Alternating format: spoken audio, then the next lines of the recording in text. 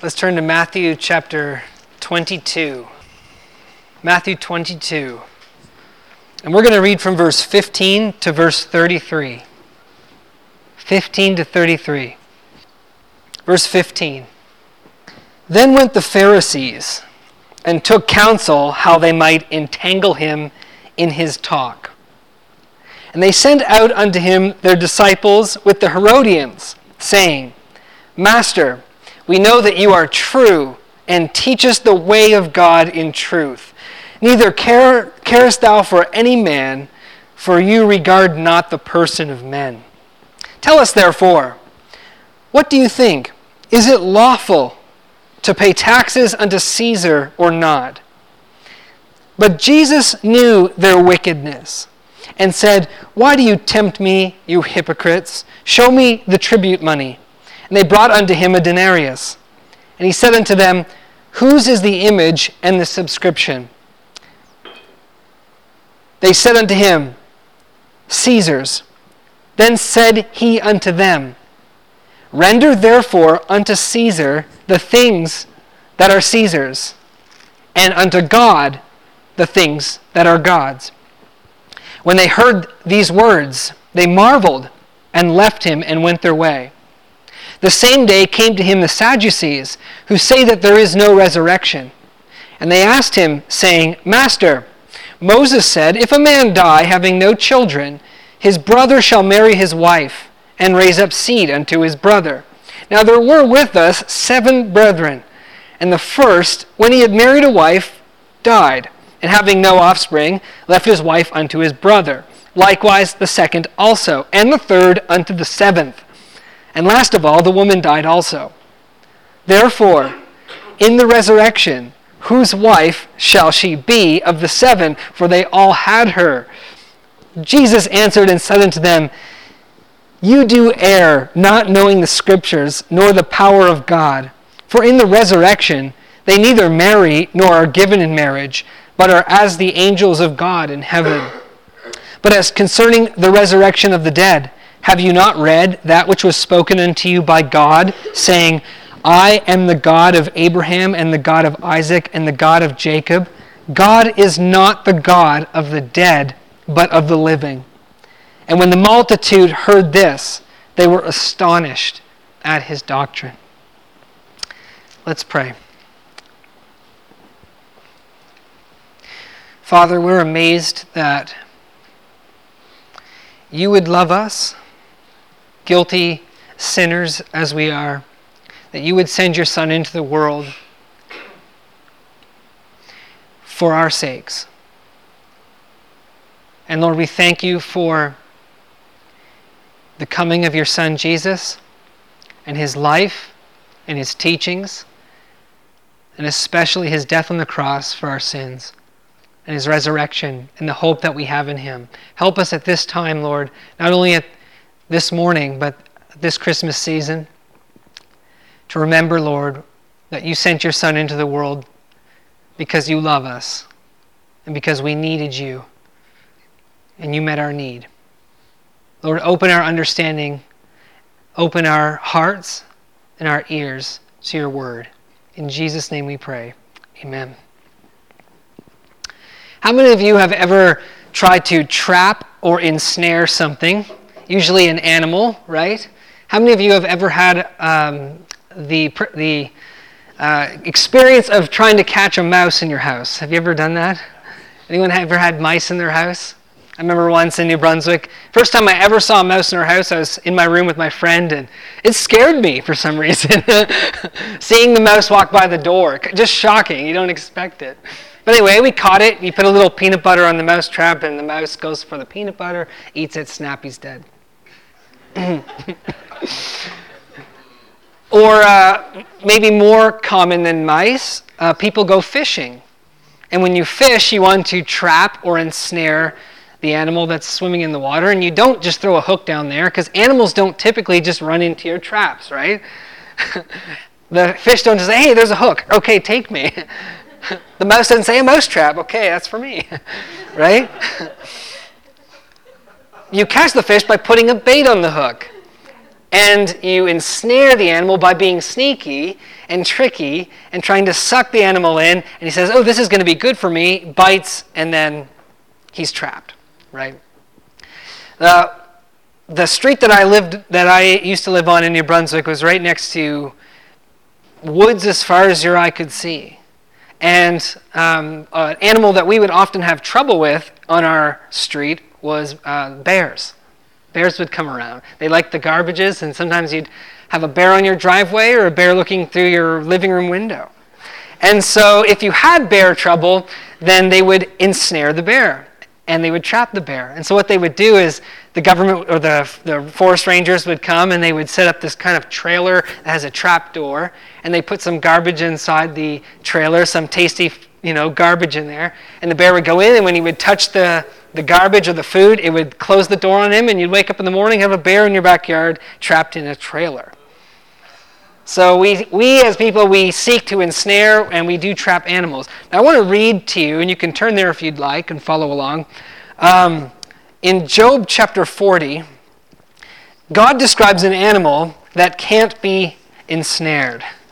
Job chapter 40. I'm going to read out of the Living Bible, but you should be able to follow along if you'd like, or you can just listen.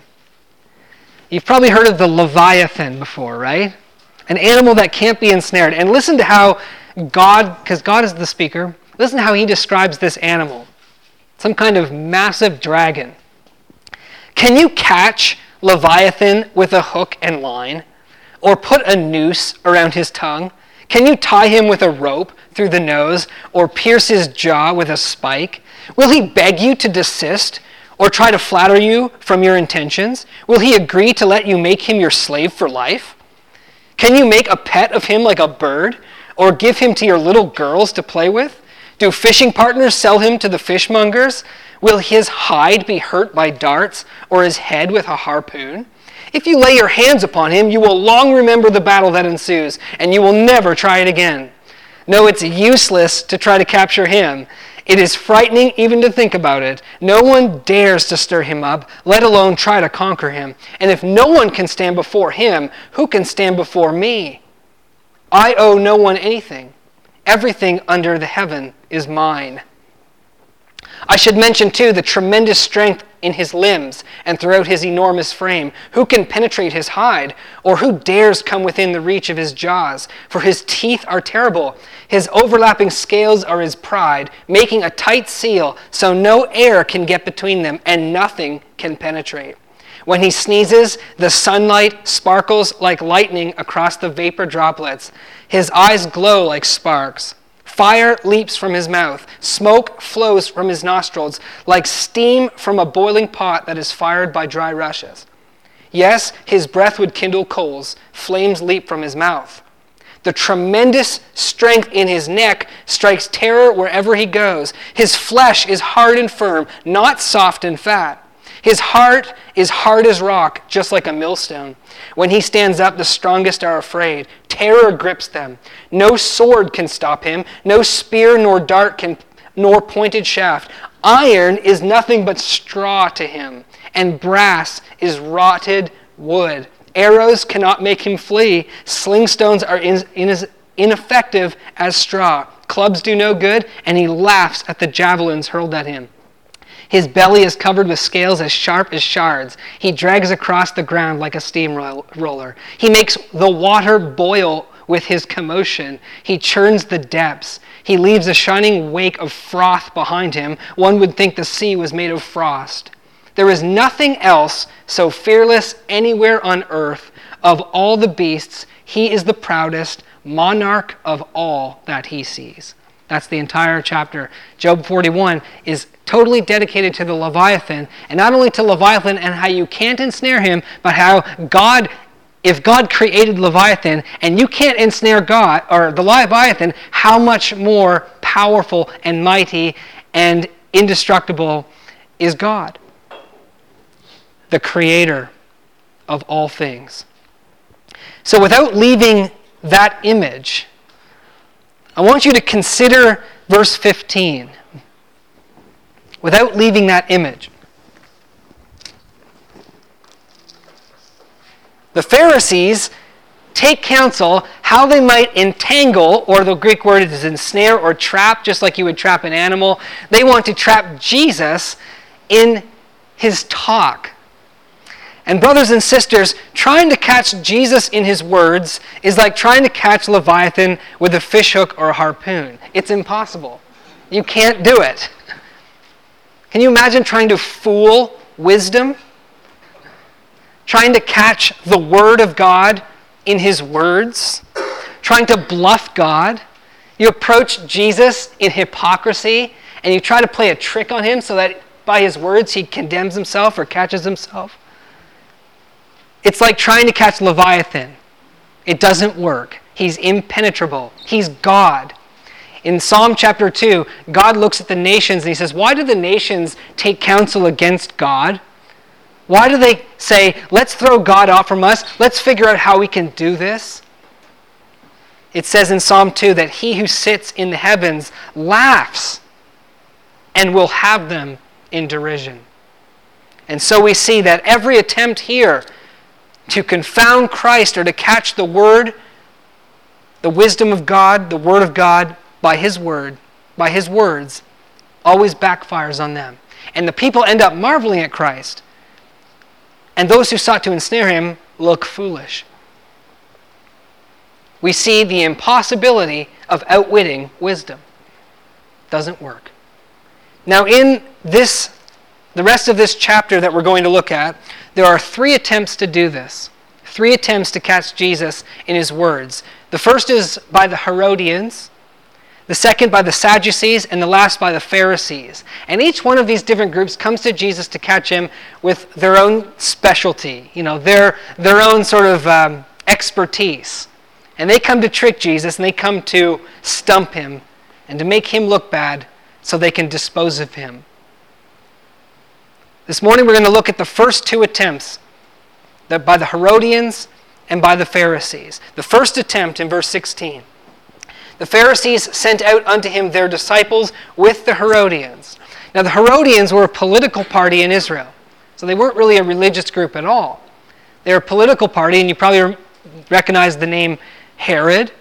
Herod was the king over Israel.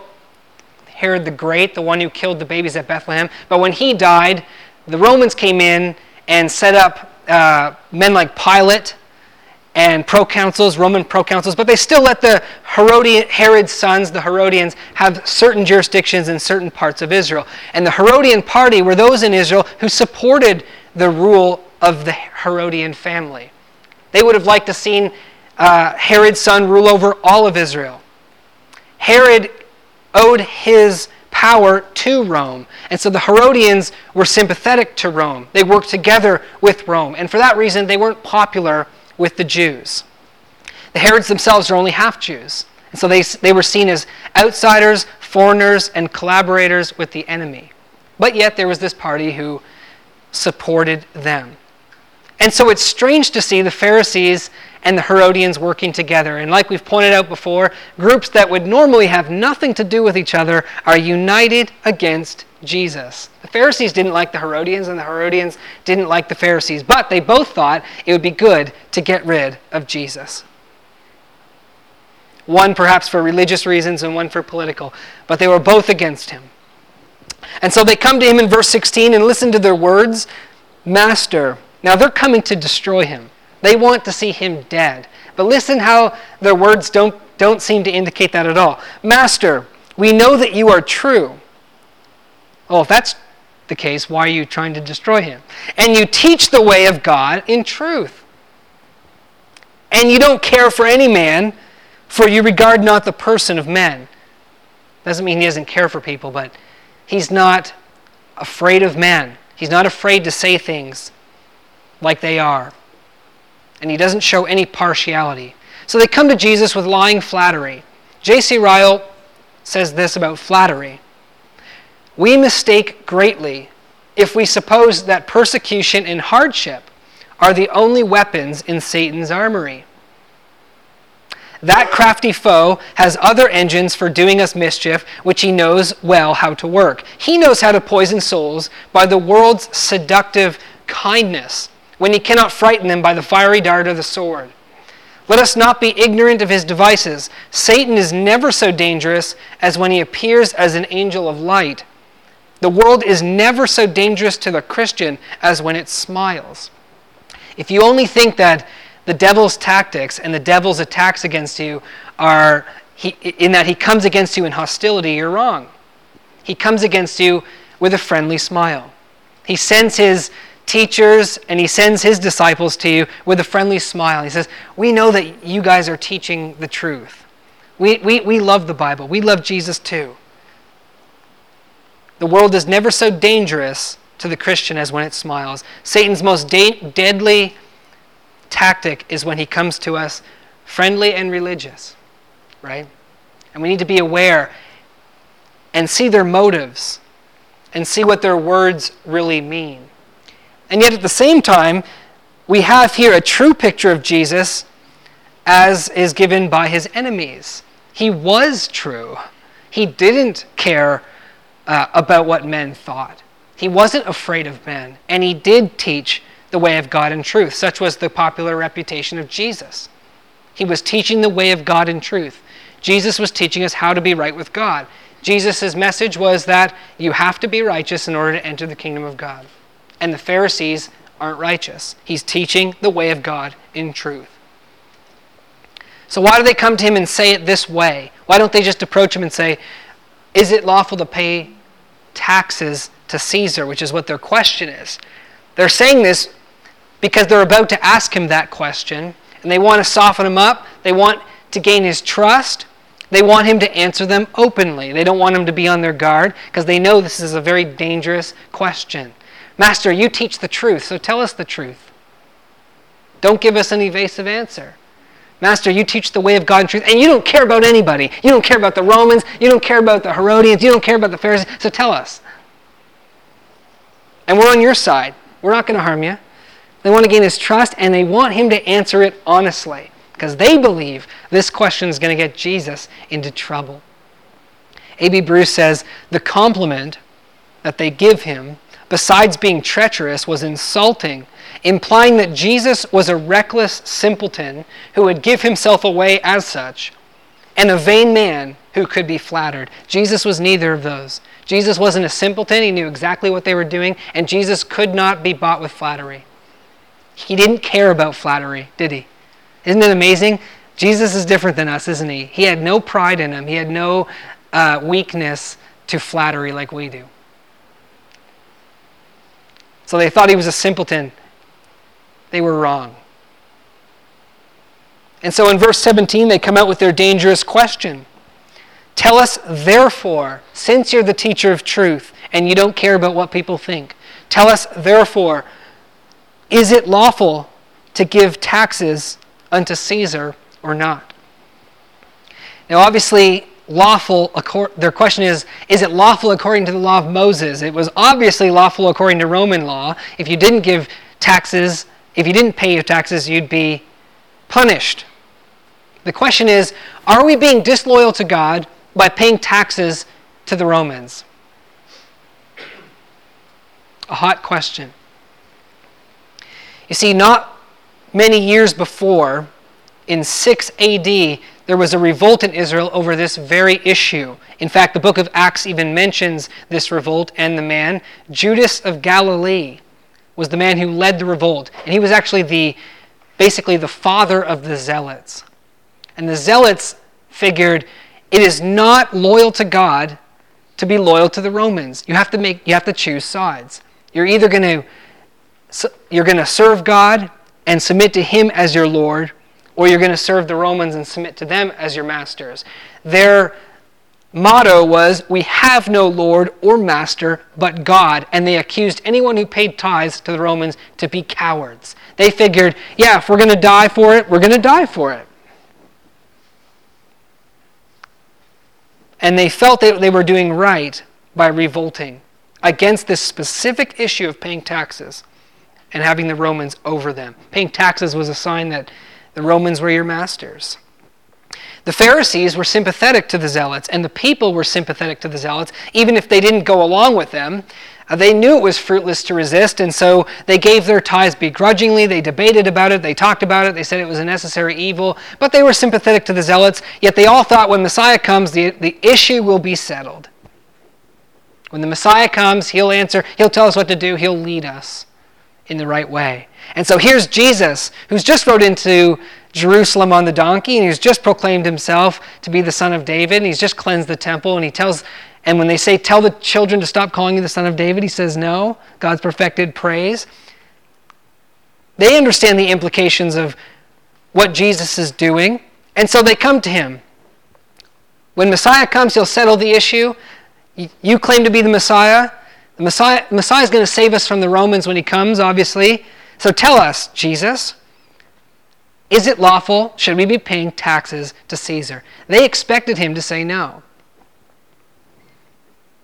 But they didn't believe he was the Messiah, so they figured, hey, this is a good way for him to get killed.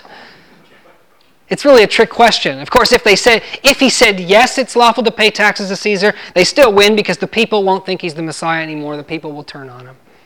But if he says no, then they just call the Romans on the phone and say, hey, we got an instigator here.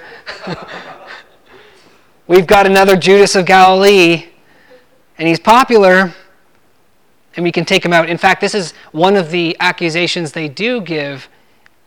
If you read in Luke, the Gospel of Luke records they actually tell Pilate that he was instigating people not to pay taxes. Of course, it was a false witness. So they wanted him dead, and this was their way to do it. Now, Jesus obviously sees right through their hypocrisy in verse 18. He sees that they're wicked. He sees that they're hypocrites, that they're phonies. In Luke, it actually says that they pretended they were just men. They pretended they were righteous. And he says, why are you tempting me? Why are you trying to catch me in my words, you hypocrites? You don't think highly of me. You're trying to kill me. Show me the money. Find me a denarius. Get me a denarius. And so they pull out a denarius, which is the money that they would pay to the Romans. And he says, and he asks them, whose is the image and whose is the inscription on it? And Jesus draws a conclusion from the image and the inscription on the coin. If you notice in verse 21, he says, render therefore. And his conclusion is brilliant. From the image and the inscription, he draws this conclusion.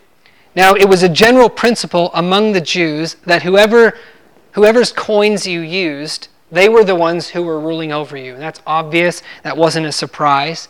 But whoever's coins you were using and whoever's image was on it, inscription, they were your rulers. So Jesus points this out. They're your rulers, aren't they? And he shows them what they're missing. Caesar rules you. Caesar governs you. Caesar is doing you service. Therefore, you owe him.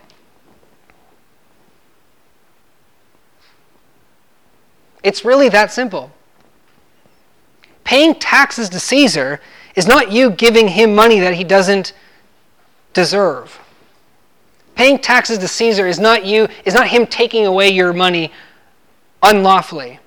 He is your ruler. He's providing you with the benefits of a government, and you owe him the money. It actually belongs to him, which is why Jesus, or the Apostle Matthew, the word render here in the Greek is actually give back to Caesar what is Caesar's.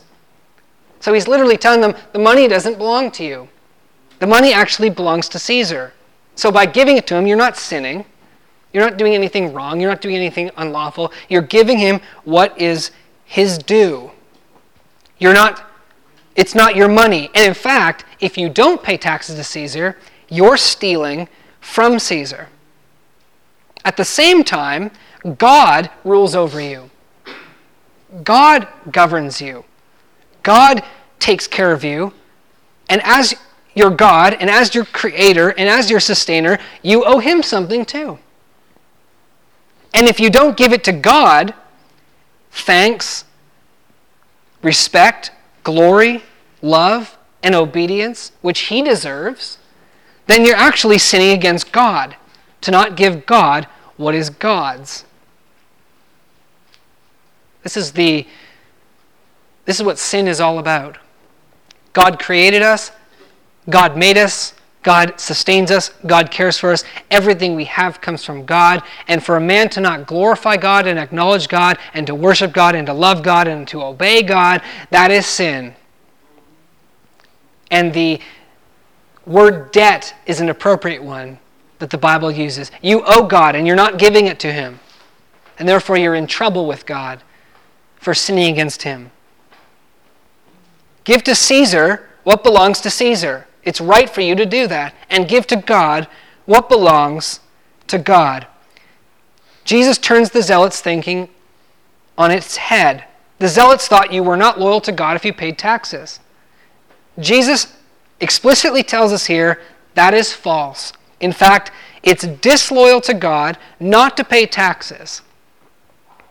It's disloyal to God not to pay taxes. God tells you to love your neighbor. God tells you not to steal. And by not paying taxes, you're not loving your neighbor and you're stealing.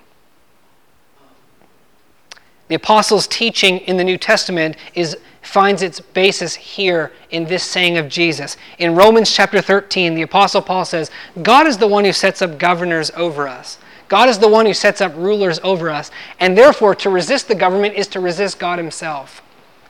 And Paul says, pay therefore your tithes, pay your taxes, give honor to those to whom honor is due, give fear to those to whom fear is due. Don't just do it because they'll punish you. Do it for conscience sake because it's right. It's theirs. It's what belongs to them. It's what is Caesar's. And so therefore, give it to him. Because God has put them over you. God has put the Romans over you. Don't resist the ordinance of God. I want to say two things Jesus is not saying here. Two things he's not doing here when he says, give back to Caesar what is Caesar's and give to God what is God's. He's not saying there's a division between sacred and secular.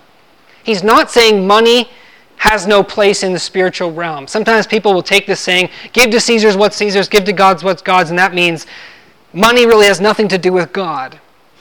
Right? Give God your spiritual stuff and the money is not even spiritual, so don't worry about it. He's not saying that. But he is showing that there's a place money has in the world of God. There's a place money has in serving God because God has put these rulers over you, and therefore it is sacred to pay your taxes. It belongs to him. The other thing that Jesus is not doing is he's not dismissing the kingdom aspirations of the Jews. Okay?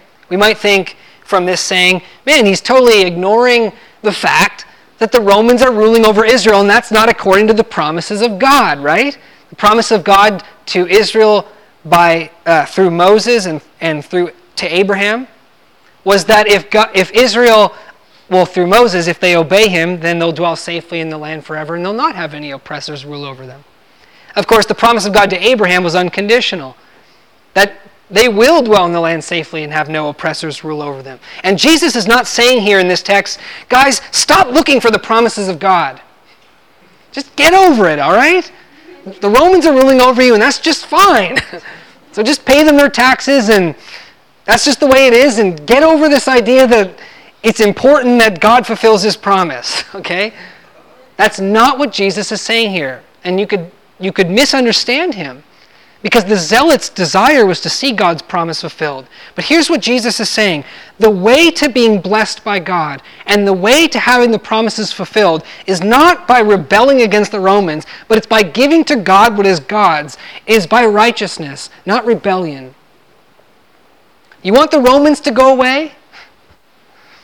They don't just go away by you not paying taxes and fighting them and stabbing them. You want the Romans to go away? You give to God what is God's. You give to God what he's looking for, righteousness, and he will take care of who rules over you. Isn't that how it works in the Old Testament? They sin and he sends oppressors. They turn to God, he sends them away. The people were forgetting that. And they were thinking that we have to get rid of the Romans instead of God. Jesus is changing their perspective. You don't seek the blessing. You don't seek the kingdom apart from righteousness. You seek first the kingdom of God and his righteousness. And everything else will be added unto you. You see what Jesus is saying? Caesar's ruling over you right now, guys. God has it that way. They're not here randomly. It's not a mistake. God has them here. And now that they're here, they're governing you. You give them their taxes. It belongs to them. But give to God what is God's. You focus on giving God righteousness, and he'll take care of the issue of the kingdom. Jesus did not, therefore, evade the question at all. He gave them a brilliant and full answer, and they marveled and walked away. What do you do with that? You can't now go to Pilate and say, he's telling us not to pay taxes. He is. But you also can't go to the Jews and say, this guy doesn't care about the kingdom. He does.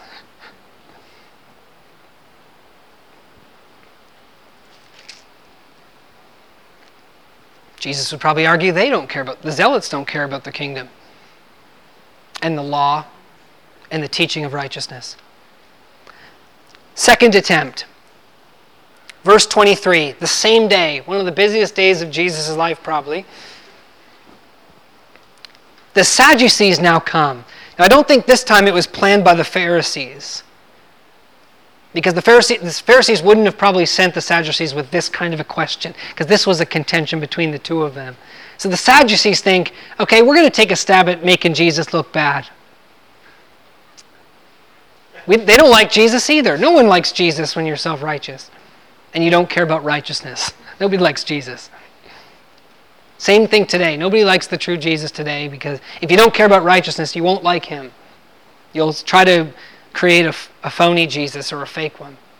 What they wanted to show people here was that Jesus was inadequate as a teacher, just like the Pharisees. And they wanted to stump him, just like they stumped the Pharisees in the past. The Pharisees and the Sadducees argued a lot about resurrection and whether there really was a resurrection. And clearly, the Pharisees hadn't silenced the Sadducees. And the Sadducees came to Jesus with their baby, with their pet scenario, to ridicule him and to get points with the people. We always win with this one. The Sadducees figured, with this argument, that they would show the people, as they have been, that we are more scriptural and more noble than the Pharisees and even than Jesus. You see, we believe in the scripture. We believe in Moses and the Torah doesn't talk about resurrection. And we're also more noble because we believe in doing good without regard to the afterlife and what rewards you're going to get. We're just better generally all around. Atheists are kind of like that. Self-righteous people too, thinking that they're better because they don't care about heaven and hell. And yet they still do good. A famous Sadducean saying was, "The cloud fails and passes away, so he that goes down to the grave does not return." So your life is like a cloud, and once it's gone forever. The Sadducees had figured out an argument, or we might say more like a trick, against the belief in the resurrection. And here we learn a very important lesson about how false teachers work, and we do well to mark it. False teachers take a truth from the Bible, they take a verse from the Bible, and they take it out of context, and they don't think about it within the rest of Scripture, and they twist it, and they play little tricks with it, like this one that we're going to see here. They're going to take a true verse from the Bible, they're going to take a truth from the Bible, and they're going to play a little trick with it. And false teachers today and all throughout the ages have done this, and they like to challenge the traditional viewpoints by appealing to these scriptures that they take out of context. And they make little tricks with them. And so today, just as it was then, let's not be fooled by false teachers who come to us and say, "Hey, did you know the Bible says this?" Well, if the Bible says this, and if you think about it like this, then what does that mean about that? Gotcha. And they're ignoring the whole Bible, and they're ignoring the whole teaching of Scripture. Let's not be fooled today, because it happens today, doesn't it? So what did they do? They took Deuteronomy 25, verse 5 to 6, which of course is the teaching that if a man dies without having any offspring, his brother's supposed to marry his widow and raise up children for the brother. And so they said, well, interesting, that's what Moses said. So let's make up a scenario and stump these guys who believe in resurrection. So they come up with this story, which you're probably familiar with. 7 brothers, not 7 brides, 1 bride.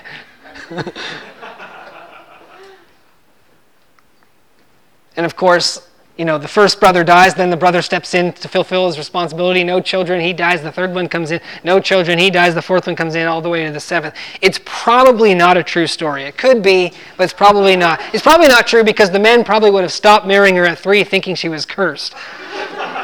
Or maybe a murderer. A.B. Bruce says, one at first wonders that Jesus would even answer such triflers. But he was willing to meekly instruct even the perverse, and he never forgot that there might be receptive and earnest people within hearing. Which explains why Jesus answered this silly scenario. It's completely ridiculous. And yet they were doing it. Jesus in verse 29 tells them what their problem is, and I think that this applies to all problems. If there's any error in our understanding of who God is and what he does and his word, it really comes down to these 2 things.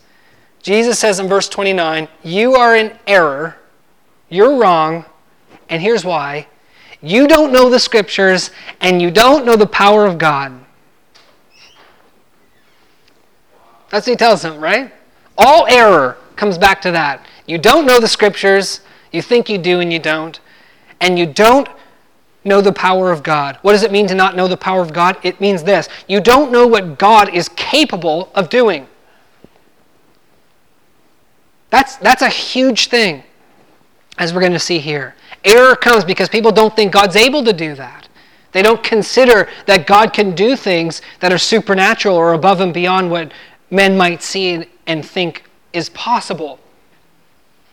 They don't know the scriptures or what God is capable of doing, his power. Because the problem here is that the Sadducees, they couldn't see more in resurrection than a mere revival of the old order of things.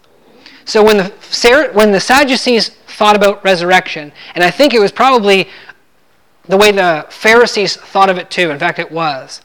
The Pharisees taught that when the resurrection takes place, everyone's just brought back to life to the way things are. So, in the age to come, there's going to be marriage. In the age to come, there's going to be bathrooms. In the age to come, there's going to be food that you have to eat in order to survive, etc., etc., etc. Everything just kind of is restored to the way it was. Probably they thought like it was in the Garden of Eden, where Adam and Eve could procreate and Adam and Eve could eat, and they probably had to go to the bathroom, etc. In the Garden of Eden before the fall. And so the Sadducees, if you think of it in this way, and that resurrection is not a transformation of things, resurrection is not something new, but resurrection is kind of just something old, then this is actually a valid question. Who's she going to be married to? Because if you're married in this life and you're resurrected and you're going to be married again in the next, you're probably going to be married to the one you were married to. And so she's been married 7 times. Who's she going to be married to? Good question. But Jesus shows in verse 30 that they're not considering what God is capable of doing. They haven't considered the power of God. They haven't considered what the future looks like. And Jesus shows us that the future resurrection is not simply a revival of the old order of things, but it is something radically new. And I hope we get this in our heads as well, that we who believe in resurrection, and that literally means a physical resurrection of our bodies, it's going to be a physical resurrection to something new, and not to something as it was. The Apostle Paul also came to realize this through Revelation. And in 1 Corinthians chapter 15, he discusses the resurrection of the dead. How are the dead raised? And he talks about at length that it's sown an earthly body and it's sown a natural body, but it's raised a heavenly body and it's raised a spiritual body. It's raised different. incorruptible, and different. He actually said, I don't know exactly how it's going to be raised, but it's going to be different. It's going to be other and supernatural. It's not a revival of the old. He got this from Jesus and from whatever revelation he got from God. And Jesus tells us something about that age. In verse 30, we're going to be like the angels in heaven. Jesus does not say we will be angels. In the Greek, it's literally in the manner of the angels, in that angels don't marry and angels aren't given in marriage. So when we resurrect, the dead in Christ rise, there will no longer be marriage in heaven. Jesus explicitly refutes the idea of eternal marriage, or that you'll be married to your spouse for time and eternity. That's perfectly clear here. And if someone argues, well, all Jesus means is that from that point on they won't marry anymore, but they'll still be married to whom they were married to, right? You ever heard that? So you're going to be married, there won't be any more marriage. But the old marriages will continue. The problem with that is that would not answer the Sadducees' question, right? The Sadducees' question wasn't, will there be marriage in heaven? The Sadducees' question was, who's she going to be married to? She had 7. Jesus' point is that there will not be marriage between man and woman in heaven. But the Bible does talk about an eternal marriage, and that eternal marriage is the marriage between Christ and the church, God and his people. And that is the true substance of marriage. That is what marriage is all about. That is what our earthly marriages are simply reflections and shadows of. Marriage here is temporary, and it simply serves a point of illustrating that eternal union between God and his people, which we who have believed in Christ and have been saved from our sins and have become God's people, we will be forever the bride of Christ. Isn't that a wonderful thing? That's what Jesus is saying here. He's not saying there's not going to be any beautiful relationship in heaven. There's going to be the most beautiful relationship. It's going to eclipse all other relationships you've ever seen.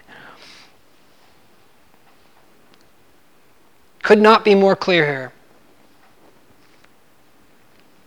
So first, Jesus shows them what God is capable of doing. You don't know the power of God. Don't you know in the resurrection it's going to be different? God's going to change the whole order of things.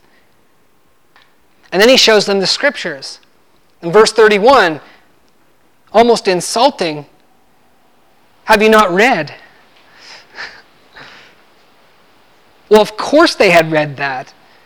In fact, the Pharisees boasted of their knowledge of the Torah. Of course they had read it, but they had not read it with the eyes of understanding. And so here we learn a principle from Jesus about how we are to read the Bible.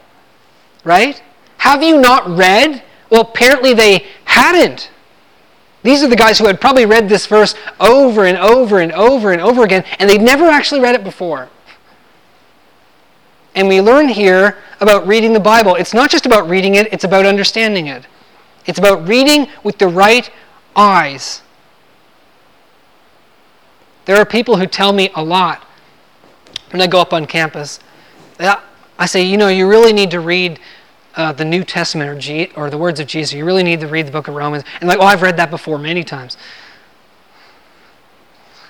And I want to say, no, you've never read it before. You really have never read it before. Right? According to Jesus, you've never read it before. Right? It's not just about reading it. It's about understanding. Remember hearing a story of a Mormon man in his 40s who became a Christian. He had read the New Testament, he said, about 40 times. And he said, the night that I became a Christian, it was like scales fell off my eyes, and I read the New Testament that day for the first time in my life. Right? With an understanding, seeing what God is saying in the Scripture. So don't content yourself, even as Christians, that you've read the book of Philippians, or you've read the book of Exodus, or you've read the book of Psalms. Seek to understand.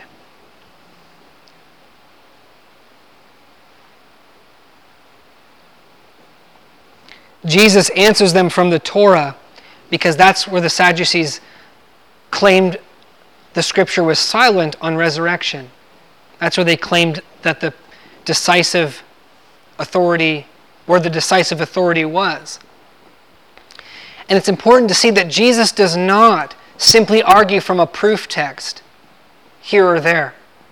He doesn't say, well, you know, the Bible does talk about resurrection because, you know, Exodus chapter 3, verse 14 says this, and he doesn't just argue it from a proof text like we might as Christians. We might say, well, Jesus said that the poor man died and went to Abraham's bosom. Obviously, Abraham was there. He was having a conversation. Jesus gets into a concept that runs throughout the whole Bible. Don't miss this. He's not arguing a proof text. He's arguing from a concept that runs throughout the whole Bible. He gets into the bloodstream of Scripture. Verse 32. Haven't you read? I am the God of Abraham, the God of Isaac, the God of Jacob. And here's the principle that runs through. God is not the God of the dead, but of the living. Jesus doesn't appeal simply to the wording, but to the concept here. And he appeals to God's relation to his people. God's relation to his people. You see, for God to be the God of someone, or the God of something, that implies that he cares for, he rules over, he loves. He's the God of. I will be their God, and they will be my people, is what God has said. I'm going to be their God, and they're going to be my people. That implies a living relationship, not a dead one. Ruling over the non-existent, caring for the non-existent, loving the non-existent. If Abraham and Isaac and Jacob, or any of God's people that he was the God of, no longer existed,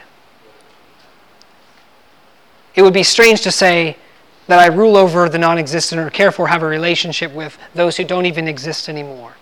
And what we see here is that God, and Jesus is pointing this out, God did not mean, I was the God of Abraham, Isaac, and Jacob, and now I've showed up to you, Moses. Remember Abraham, Isaac, and Jacob? That was me. Remember the God who was talking to Abraham, Isaac, and Jacob? That was me. I was their God. They don't exist anymore.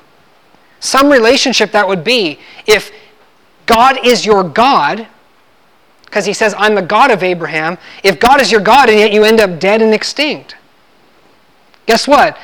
God is your God. You're going to end up dead and extinct.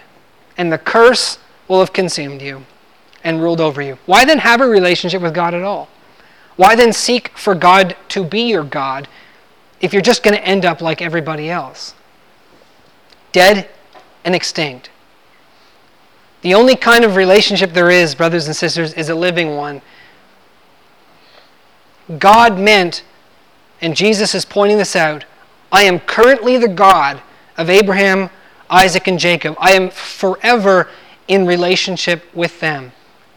Floyd Filson rightly says that man ceases to exist at death, or exists thereafter only as a helpless ghost, or lives on only in his descendants, is an impossible view for anyone who knows God's power. Or I would add, for anyone who knows God. Because God, when he becomes your God, brothers and sisters, when he can say, I am the God of Nathaniel, I am the God of Linda, when he becomes your God, his relationship with you is such, and his love for you is such, and as Filson pointed out, his power is such that he can resurrect you, and he can restore you, and he can reverse the curse, and he can bring blessing, and he can bring life. And because he loves you, he will do it. God, in his love and in his power, will not allow those whom he's the God of to cease to exist forever. Such is our God. And if you think God would do that, you don't really know him. When God becomes your God, brothers and sisters, not just your creator, but when he says, I will be your God and you will be my people, he's your God forever. and he saves you because he loves you. If God is your God, you have eternal life, because God is not the God of the dead, but of the living. Isn't that amazing? God is not the God of the dead, so if he's your God, you are alive, and you will be forever. Do you know what Jesus is saying here? It has to do with his relation to his people. That's the kind of God he is. And the resurrection of Jesus gives us the historical confirmation of this spiritual truth that we can already acknowledge before we see his resurrection. Now we can say, well, look, Jesus resurrected. God raised him from the dead. We have historical confirmation. We have proof. We have evidence that God will restore us as well. But before Jesus rose from the dead, couldn't we have known that he wouldn't have let us die in our sins and perish and become non-existent forever as a result of the curse if he had brought us to himself and become our God? So ask yourself, is he your God today? And if he is, what does that mean for you? Does that mean you're going to go off into oblivion when you die? No. Because he loves you and he's able to save you to the uttermost. And what an awesome hope we have, therefore. When God is your God, nothing is impossible with him. You will live and not die. In closing, when the people heard this, they were astonished at his doctrine. In another gospel, even the Pharisees were amazed, and they said, "Well said. You shut the Sadducees up once for all." Of course God is not the God of the dead, but of the living. And if he's the God of Abraham, Isaac, and Jacob, he's not going to abandon them. The multitude was astonished at his teaching, and so should we be. Because Christ's words that we read in the record left by his apostles, Christ's words are the words of wisdom. The words of truth, the way of God, and the way of life. The words of life. And we can't help see this when we read these stories, right? When you've got these smart Sadducees and these smart Pharisees and these smart Herodians, and they come against Jesus, or even not just in this chapter, but everywhere before, every time we read the words of Jesus, we realize we are in the presence of a wisdom that cannot be resisted and cannot be ensnared. Do you get that when you read the words of Jesus? Does it ever just blow you away and you stop and think, man, what an answer? These are truly, no one ever spoke like this guy. His words are wise. His words are life. He is greater than we are. Any speech that any man would ever send against God or his Christ, like arrows or spears, are like we read in Job, iron and brass that becomes like straw and rotten wood. Jesus Christ is the monarch of all he sees. And he who sits in the heavens laughs at our puny attempts to overthrow God and his Christ with our foolish words and our foolish fleshly wisdom. Brothers and sisters, it's not for us to try to resist Christ, but to embrace him and listen to the wisdom and to the words of life that he gives for our sake.